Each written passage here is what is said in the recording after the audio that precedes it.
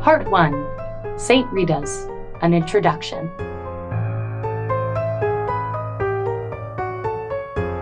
St. Rita's College of Paranormal Studies is the worst educational institution in the entire country.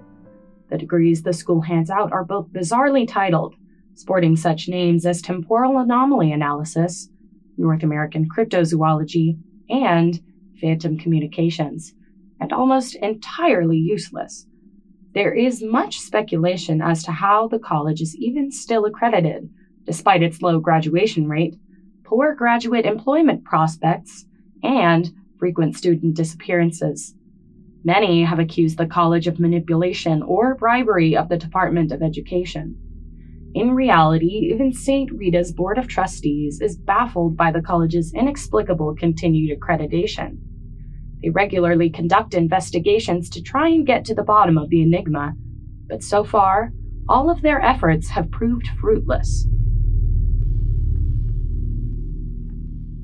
Despite the outside stigma, St. Rita still draws students from far and wide for its unique curriculum, cheap tuition, lax disciplinary system, and because of the dark pact upheld through ritualistic livestock sacrifices made by the director of admissions that compels potential students to enroll. St. Rita's consists of several different programs of varying sizes, the largest of which is the Spectral Research Program, whose department head is, controversially, possessed by the same spirit that has possessed every previous department head for the past 100 years, followed in descending order of size by Cryptozoology, Ufology, Inhuman Studies, Demonology, Alternative Virology, Deprogramming, Extraplanar Studies, and Dance.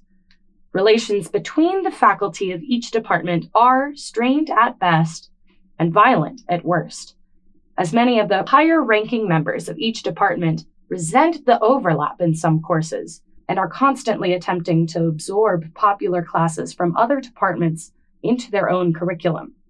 For example, the Bigfoot 101 course, one of the college's most popular, is a frequent target of such attempts.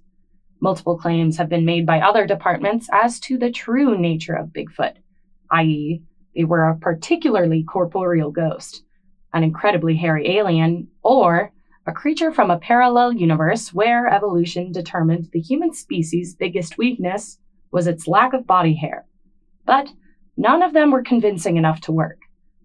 However, all the faculty, regardless of department, are unified by one thing. They all despise the administration. The administration returns this contempt in kind. The staff is constantly embroiled in a multitude of petty conflicts. The dean of finance, after a particularly nasty argument he had with one of the urology professors over who got the last egg roll during lunch, is currently engaged in testing how much he can lower the college-wide professorial salaries before someone makes an attempt on his life. The current president is a constant source of problems, with her alarming tendency to solicit donations from alumni and shareholders through threatening letters, blackmail, and armed robbery.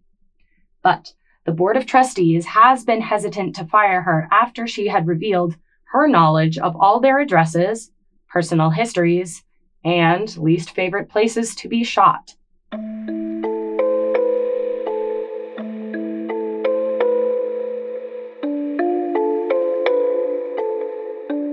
The current provost is well known for their disdain towards professors and is privately funding research into an experimental method of teaching in which knowledge will be directly funneled into a student's mind via intracerebral injections, allowing the university to, quote, cut out the smart-ass middlemen.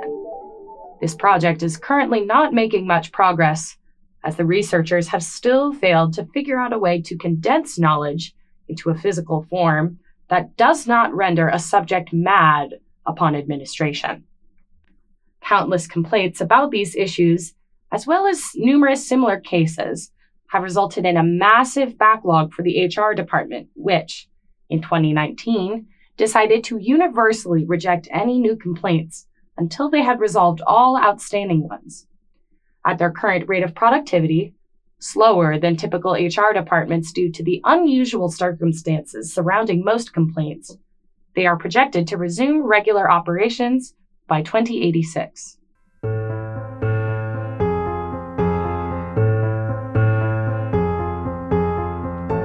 Part 2. Field Studies, an Introduction. Field studies are integral to all of St. Rita's programs. Students are frequently sent out to study and document various abnormalities, potential sightings, and alleged hauntings.